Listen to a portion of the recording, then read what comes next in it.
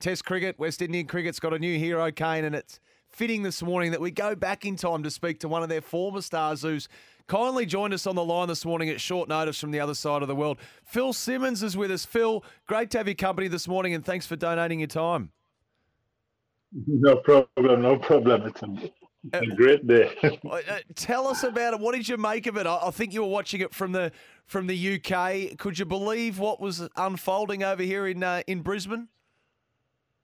No, funny enough, I didn't watch it live. I only watched the highlights because by the time it's happening, I was just waking up. So I saw the highlights later on. But by that time, I know everything, and all the excitement was there and everything. So it's just incredible. It's been an incredible series for this young man, and for him to come and bowl the West Indies to victory.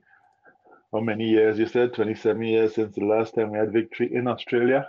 It's just awesome. It's just awesome, and I'm so happy for him and for Craig and the team. Yeah, Carl Hooper was really emotional over here in the ABC commentary box. Phil, Brian Lara had tears in his eyes as well on the broadcast, and there's such romance around West Indian cricket, your generation and the generations before you in this country, and for a wide variety of reasons, Test cricket in the West Indies has fallen off the cliff to a degree. What can this do, do you think, for Test match cricket for the West Indies and in the West Indies? I think it can do a lot, but I think we've just got to step back a little bit and take note from 2-3 years ago. We had a similar situation in Bangladesh where a lot of the senior players didn't go. Had a very nice young team, and we won series in Bangladesh, which we hadn't done before.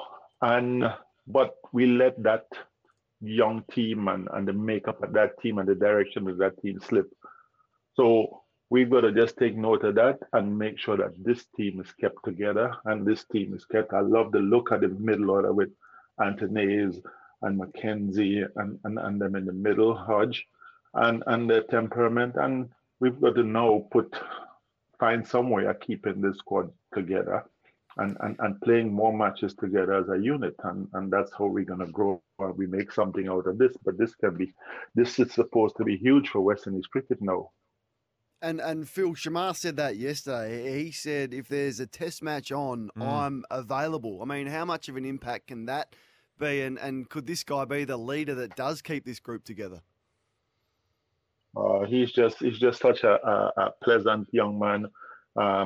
During CPL, he was there and we chat to him and but his passion is in the game, and that's the nice thing about it. His passion is in the game, whether he's playing CPL for Ghana or whether he's playing Test cricket for West Indies. You see the same passion in there, and that's the thing that is going to carry him far, and it's also going to help him to drag a lot of these other young players with him. I mean, you played with the absolute greats. He said yesterday, I told the captain I was bowling until the last wicket fell. I mean, what is it like to play with someone like that who just wants to have that big moment? They're the best in sport. They want to own the moment. He clearly has that, even though he hasn't done it much before. Well, that's it. He has it. And I remember one series with someone just like that, we came out against South Africa in Barbados, and Curtly Ambrose kept begging, Courtney Walsh kept begging for the ball. We need to bowl in this session because South Africa were on top of us and we needed to win the game, and it's the same thing with him. Having been hit by one of those spears from Stark on your toe, a lot of young players might just say, well, I've done my bit so far. I'm only young, but he put on his boots and he went out there and did what had to be done.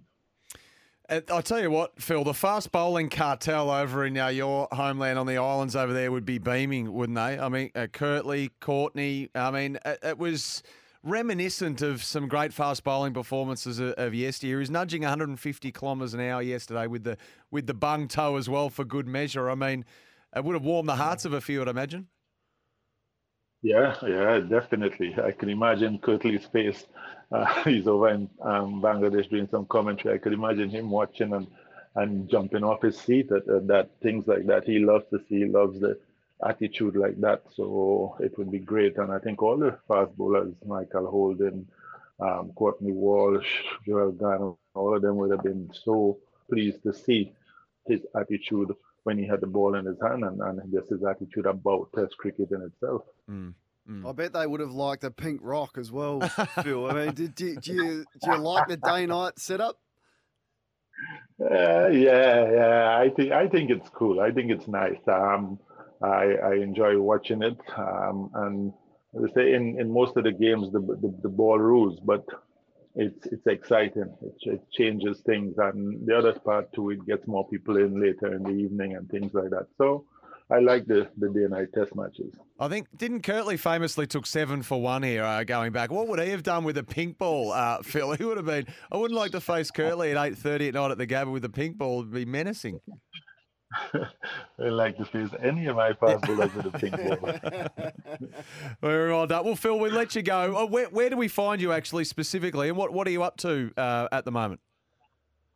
I'm actually enjoying home life. I'm in London and just relaxing. I go off to PSL in a couple of weeks' Yep. time, so Yep. just enjoying the family for now. Fantastic, Phil. Well, great to have you on at very short notice too. So we really appreciate that, and a pleasure for both Kane and I to talk to you this morning. And well done on some of your countrymen, and I'm sure a test win that'll live on for a long, long time. Yeah, you just took me away from my third glass of champagne, so Yeah. that's all right.